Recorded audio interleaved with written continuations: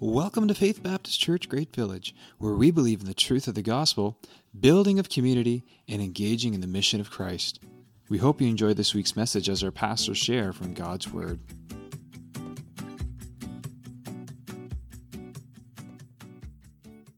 Exploring the life of David.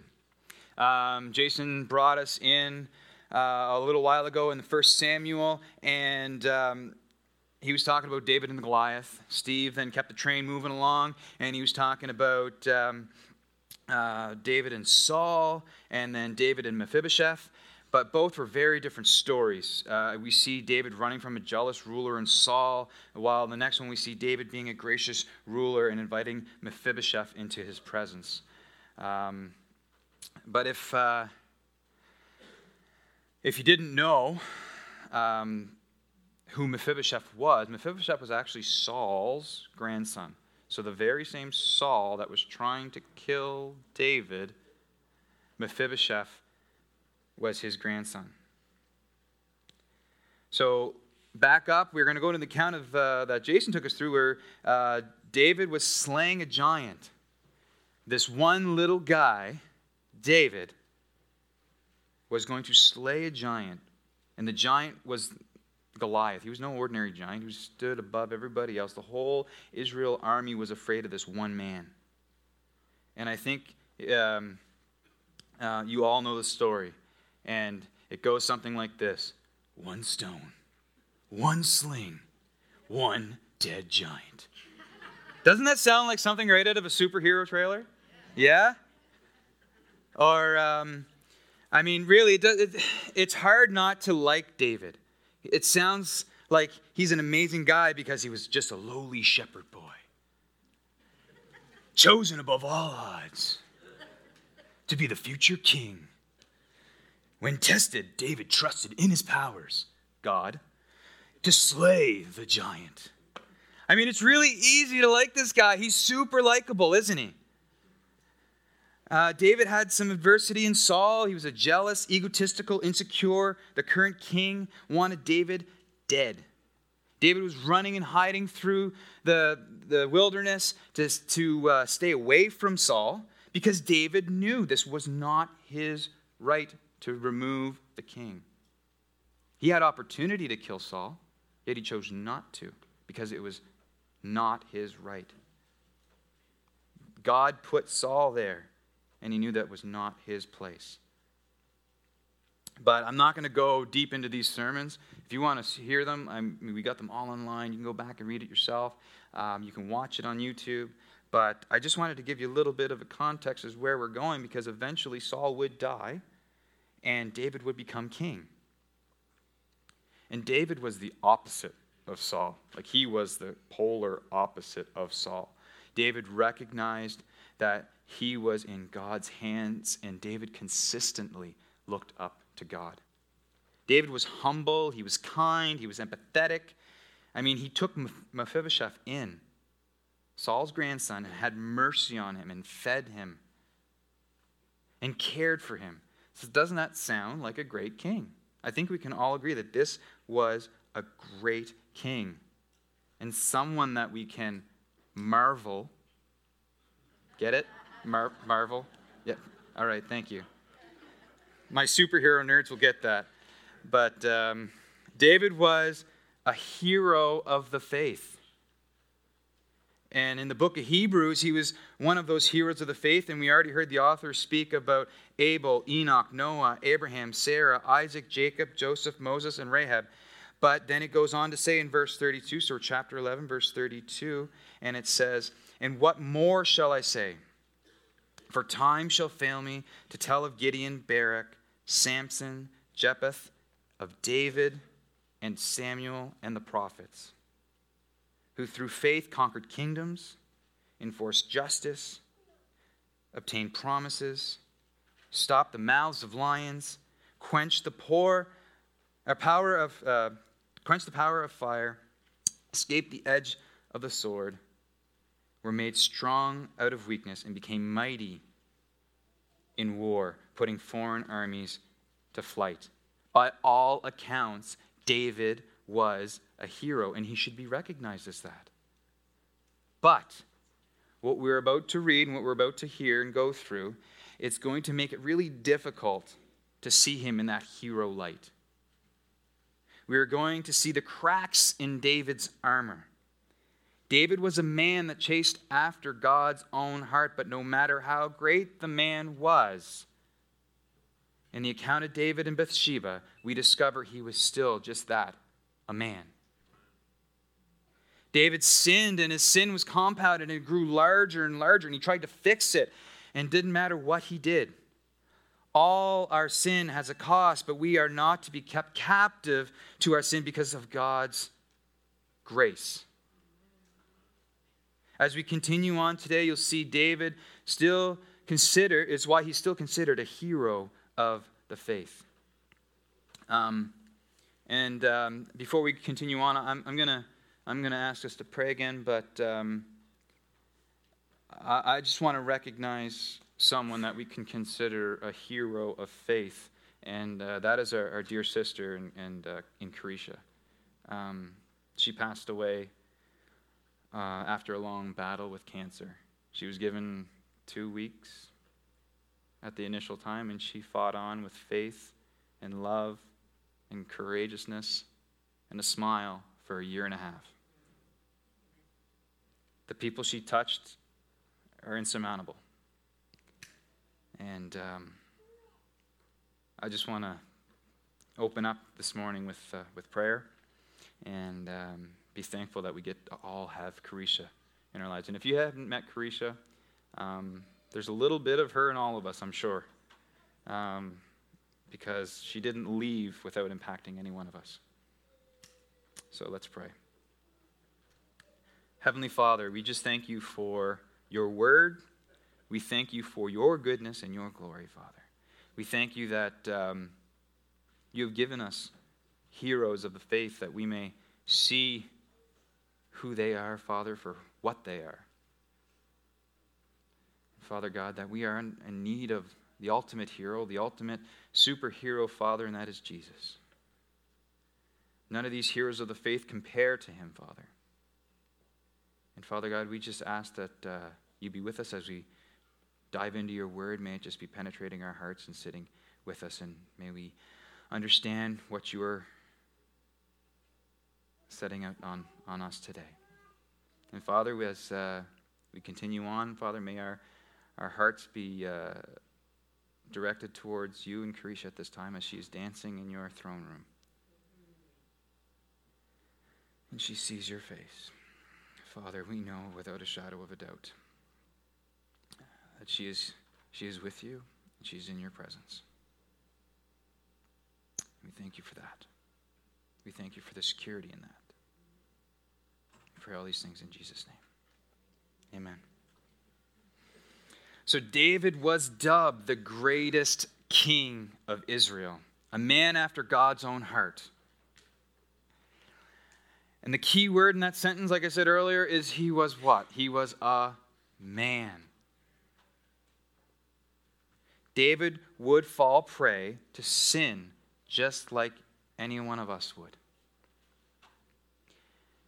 And I'm going to read out of 2 Samuel chapter 11, if you guys want to turn there.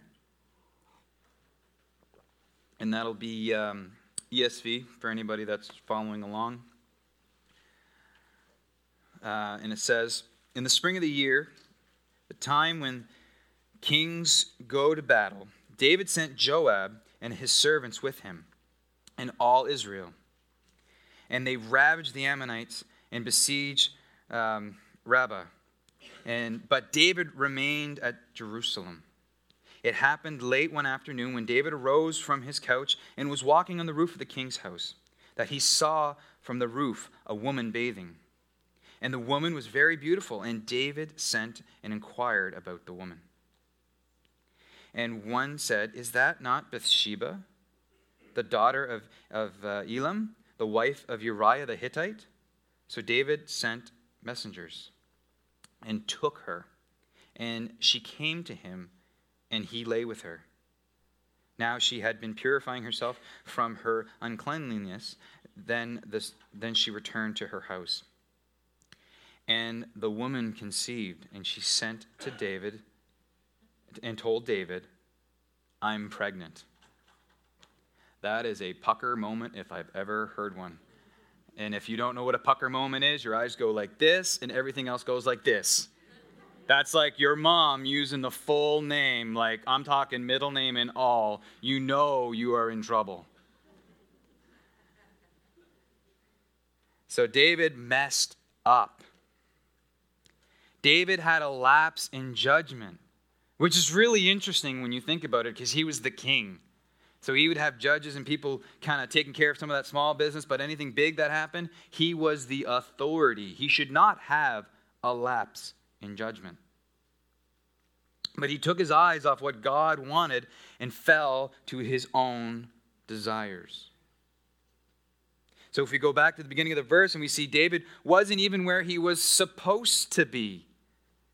David was home, lazing on a couch, taking a nap, and then he decided, hey, I'm going to get up and I'm going to go for a stroll.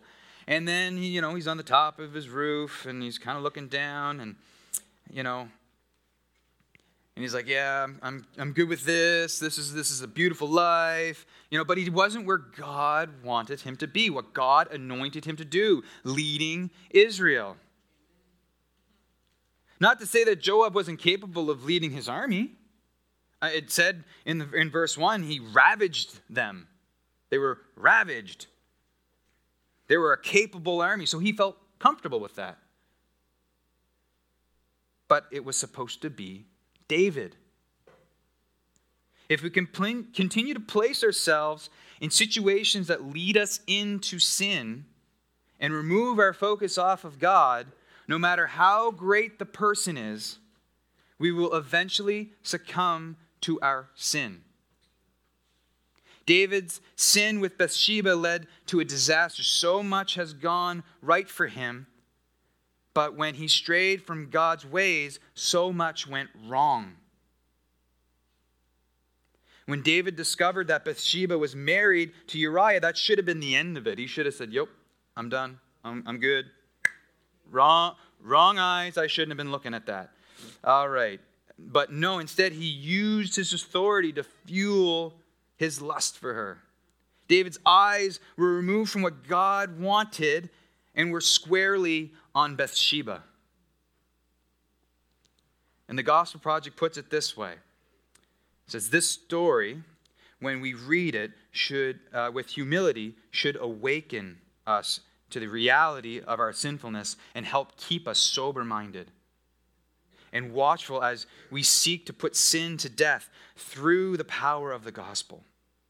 While David mastered sin on many occasions, in this instance, he was unable or unwilling. He was unwilling to subdue its power against him. So sin became king and David became the servant. David became comfortable and he fell before his sin like his enemies had fallen before him. So so how can we fix our eyes on Jesus in this sin-ravaged, deprived world? Because David couldn't. We see how fast things can spin out of control. One moment, David, like I said, was walking on his roof. He was comfortable. He just woke up from a nap probably, relaxing on his couch. And next thing, he's having sex with another man's wife. How quickly that spiraled out of control. Because David was comfortable. David was comfortable. And he was comfortable in his power. He was comfortable to allow an army to fight his own battles without him there. But we need to be cautious with this comfort. Because sin often comes out of comfort or being relaxed. When we become comfortable through the means of alcohol, drugs, sleep deprivation, or just creating a space where we feel we will not get caught, we tend to drift away from God and into our own things. Comfort is an anesthetic to our dependence on God. Our comfort provides so many temptations for our sins. The Bible warns us to be sober-minded, like it says in 1 Peter 5, verse 8, it says, "Be sober-minded, be watchful. Your adversary, the devil, prowls around like a roaring lion, seeking someone to devour."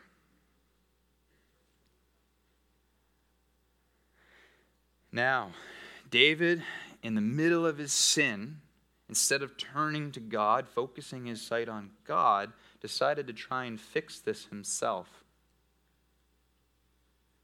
He decided to take matters into his own hands. David tried to hide his sin.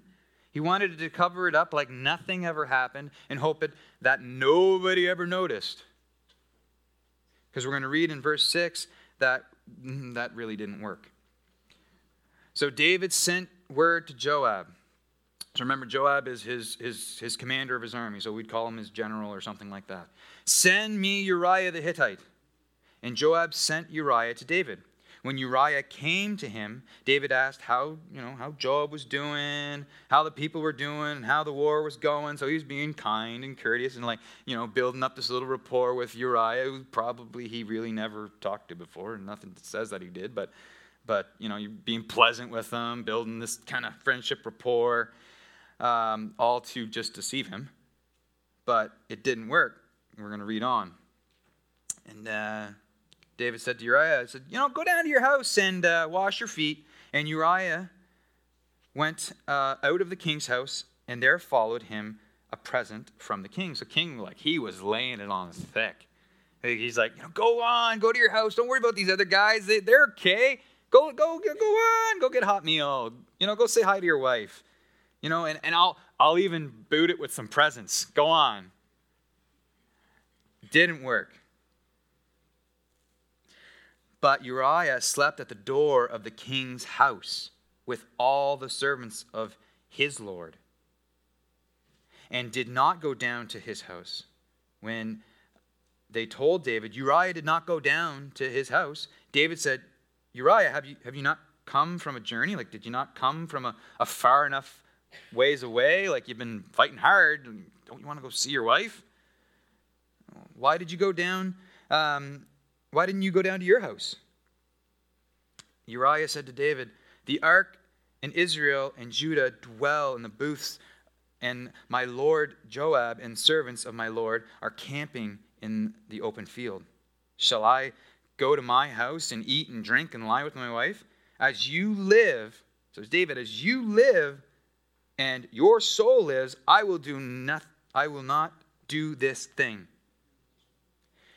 He was being the honorable one in this scenario. He was doing the right thing. Then David said to Uriah, "Remain here today and tomorrow, and I will send you back." So Uriah remained in Jerusalem that day and the next. So now he's holding him back. He's like, "Okay, I'm going to send all the army away, and I'm going to hold him here, and that will deal with it." Plan A bombed. It didn't work. He didn't do it. He didn't do what I thought was going to happen. So, because Uriah was showing integrity and doing what was right. And plan A failed bad, right? And David tried to trick Uriah into having sex with Bathsheba, so it looked like it was Uriah's. But it didn't work. So David moved to plan B. David kept Uriah back again for another day, from the rest of the army, and David needed to get Uriah to relax. He needed him to get comfortable.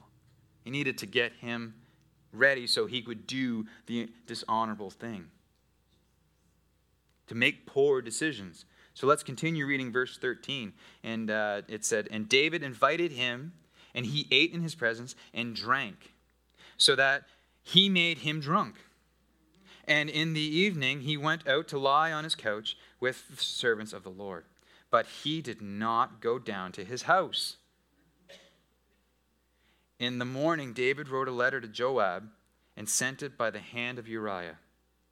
In the letter he wrote, 'Set Uriah in the forefront of the hardest fighting, and then draw back from him, that he may be struck down and die.' And as Joab was besieging the city, he assigned Uriah to the place where he knew there was valiant men. And the men of the city came out and fought with Joab. And so some of the servants of David among the people fell. Uriah the Hittite also died. This was David's darkest hour. Plan A failed. Plan B failed. Now we went all the way to plan C, and that was killing Uriah. I mean, what's going on in David's mind? What's happening in David's mind? How can this be an acceptable plan? That is the plan of a man who knew he messed up, and he messed up big. Not only did David compound his sin, but he drugged Joab into it too, the commander of his army. And David also had Uriah deliver his own death sentence. It's like, here you go, buddy. Make sure that gets to Joab. What is it? Don't worry about it. Just your own letter of death. That's all. No big deal. Go on. See you later. How often do we think we can outrun God? Because that's what David was doing. Did you like the slurp? Thanks. How often do you think we can outrun God? Or hide from our sins? We can't outrun that. We should have learned that from all the way back in Genesis. You can't outrun them. You can't hide from them. We mess up, own it. Because it's a newsflash. There's nothing we can do that hides from God's eyes. At the beginning, we were marveling at how David was. But at this point, it's starting to smell a little bit like Saul. It's starting to stink. Sin captures you, and we can become convinced that we must follow through on our selfish desires, and no one can get in our way.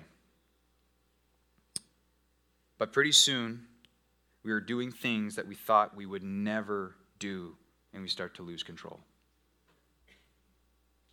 The Gospel Project says it this way. Sin as transgression. The word transgression means to cross over or to pass by, and is often used in reference to transgressing God and his explicit commands.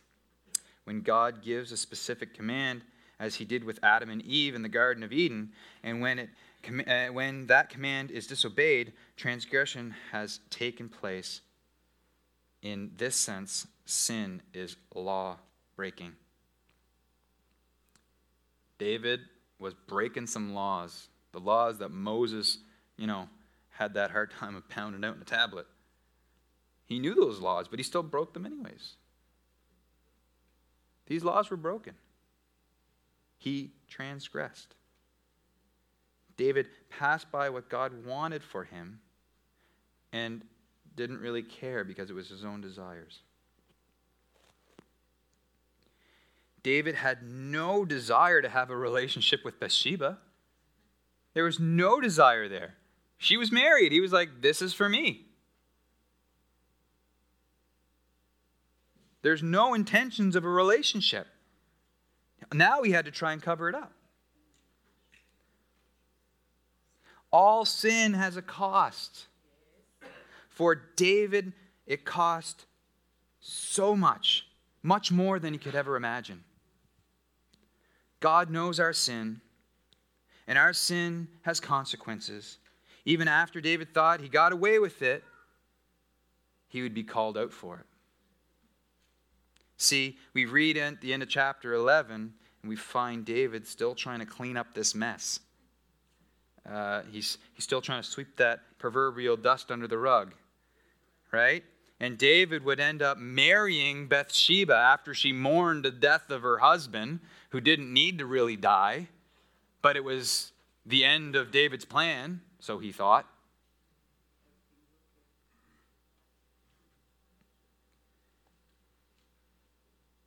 And she would have a son. But like I said, we can't outrun God. Our sins have consequences.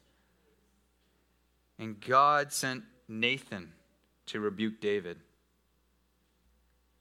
I like this part. Because it says in chapter 12, "And the Lord sent Nathan to David. He came to him and said to him," so he's telling him a story at this point. But David doesn't realize that Nathan's telling him a story. So I want you to listen to this story here. "There were two men in a certain city, the one rich and the other poor. The rich man had very many flocks and herds, but the poor man had nothing but one little ewe lamb, which he had bought. And he brought it up, and it grew up with him and with his children. It used to eat his morsels and drink from his cup and lie in his arms." I don't know about you, but I don't think I'd want to drink from the same cup of his lamb. But cool, that's the story. That's where we're going with it. But anyways, it was like a daughter to him.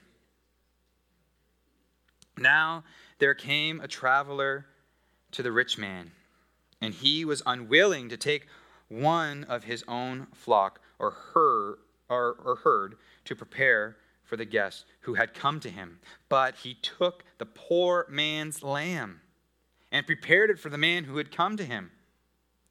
Then David, anger was quickly kindled against the man."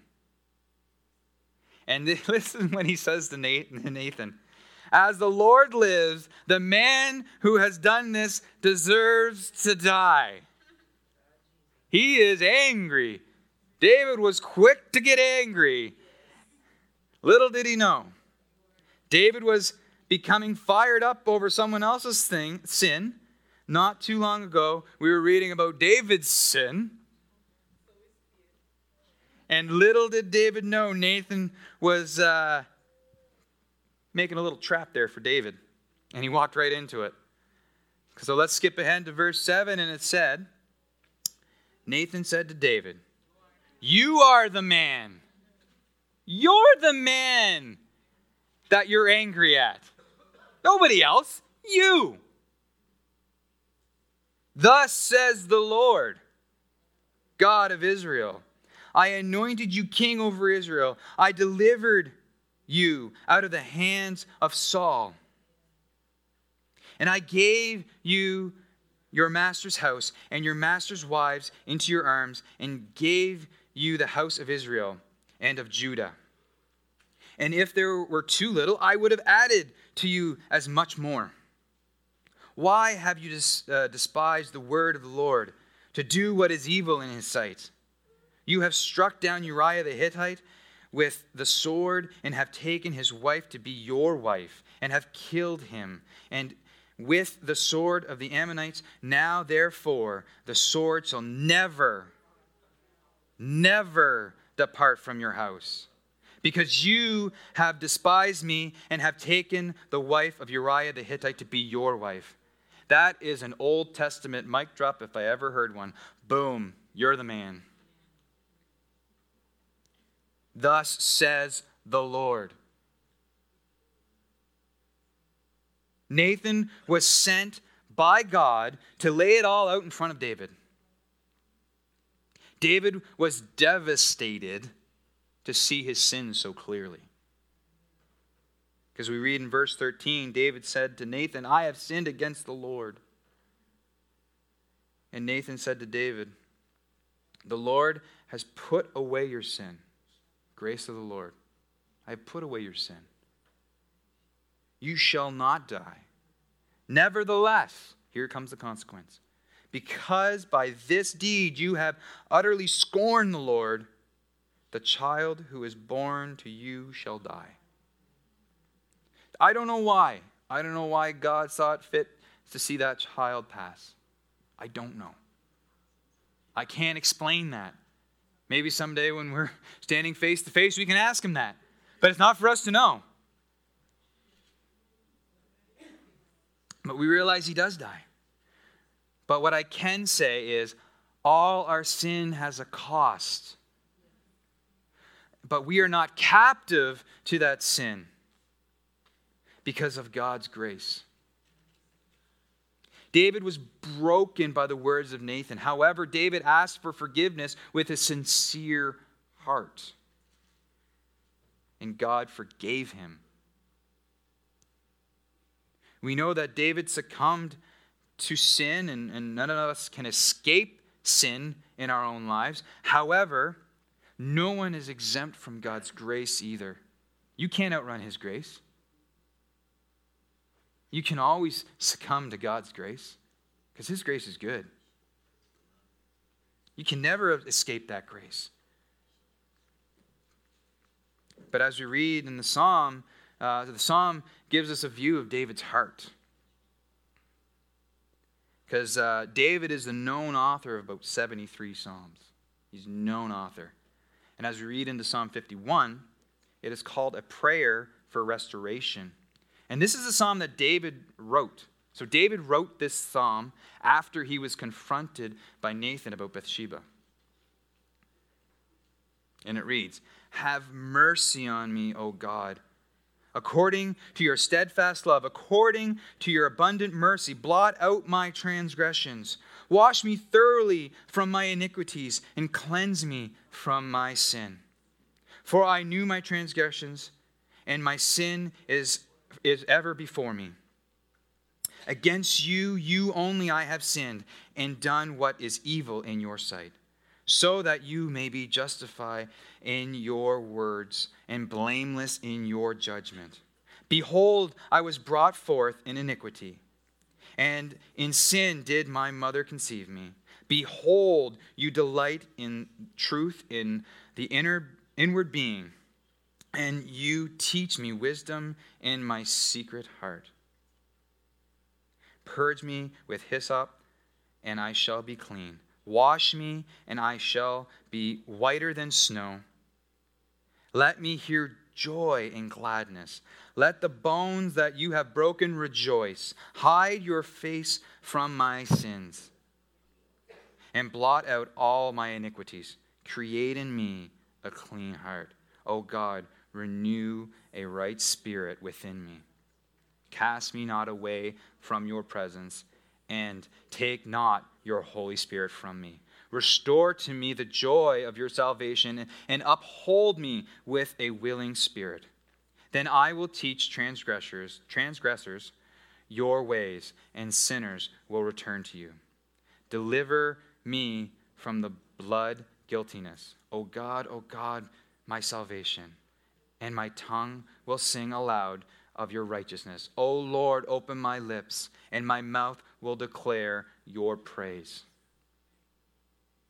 Doesn't that sound like a sincere call of repentance? It broke him. It destroyed him to realize finally that his sin was put plainly in front of him, what he has done. And that couldn't been hidden. David sincerely repented of his sins. And what David did was evil, and God turned it around into something good. David was a humble and great king. But what David did to Bathsheba was dirty. It was wrong.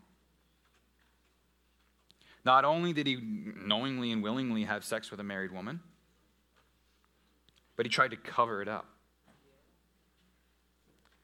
And covering it up by killing Uriah.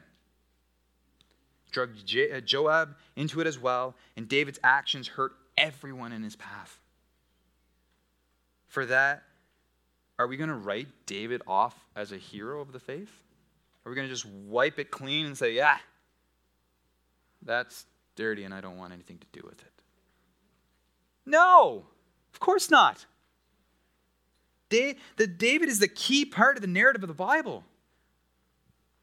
David is the one that they keep calling Jesus, the son of David. He's in the New Testament as a holy hero.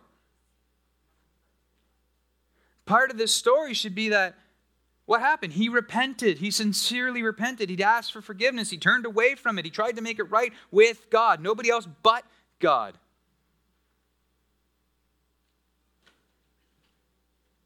He was still seeking God's heart.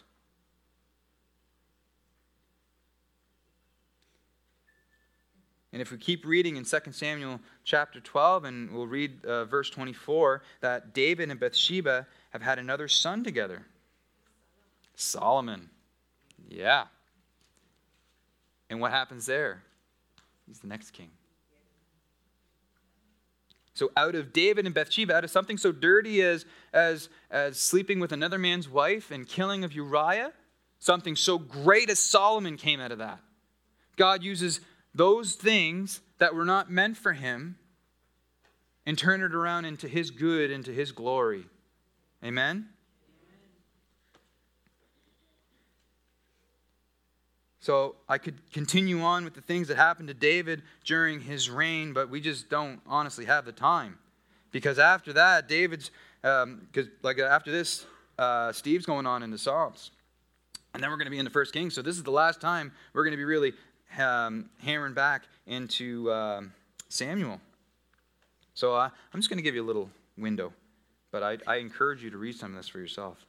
Because after this, David's reign was not smooth at all. It was not smooth as butter, even though he decided to, ask for forgiveness and truly repent. Things did not go well. Because if you remember, Nathan said, "The sword shall never depart from your house." Which means that David's sins were forgiven, but his actions still had consequences. So David would have to deal with his sons repeating his downfall. But in much more tragic ways, such as Amnon, who's David's son, would sexually abuse Tamar, which is David's daughter, and then Absalom finds out and has Amnon assassinated. Like it's still like this huge mess of a story. And then Absalom decides to rebel against David and removes him from the throne. Well, he's still the king, but chases him out, and now he's hiding in the wilderness again. David did not have it easy. But David would return to his throne after Absalom's death. So, David did not have this squeaky clean kind of reign, because then why would we need Jesus if this guy was the guy? Because we all need Jesus. Jesus is needed through this. Can we stand together? Just going to wrap up with this. The point I'm trying to make is we are imperfect humans. We are all imperfect. But we are following a perfect God. And if you get caught up with the thought that when someone says they're a Christian, that makes them perfect, then you're not getting the real picture. God can be the only perfect one in our lives.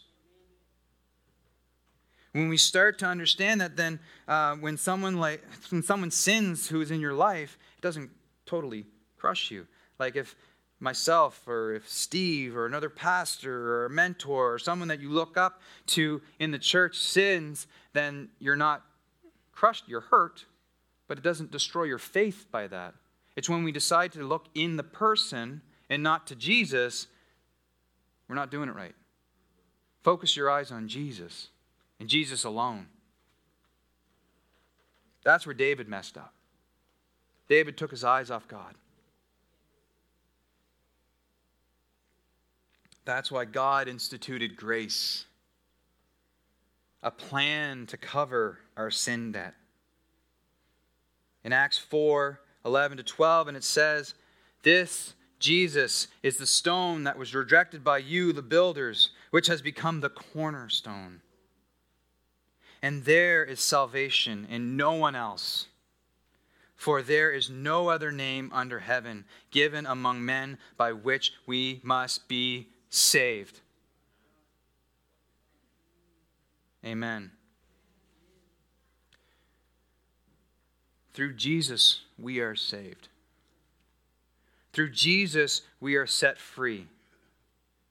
Through Jesus, we receive God's good grace. David's not our superhero. Jesus is our superhero. You guys pray with me? Dear Heavenly Father, we thank you.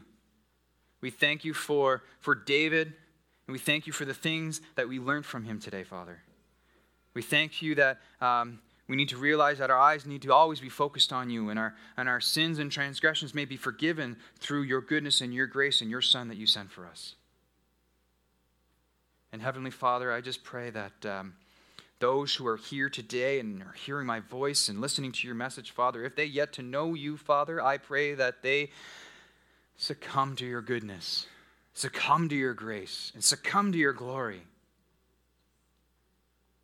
Father, that you are the good Father that loves us so much, Father, that you allowed your Son to come so that we may have your grace and your goodness and your forgiveness placed on us. And Father God, I just pray that as we go out here today, Father, that we just reflect on that. We reflect that you are good. We reflect that you are great. And Father, as we go throughout our week and as we celebrate time together as a family, Father, as we go and enjoy family camp, I pray that we continue to see your face. We continue to see your goodness and your glory through the week, Father. And Heavenly Father, we just thank you for this time together. We thank you for your word and your goodness. And we pray all these things in Jesus' name. Amen.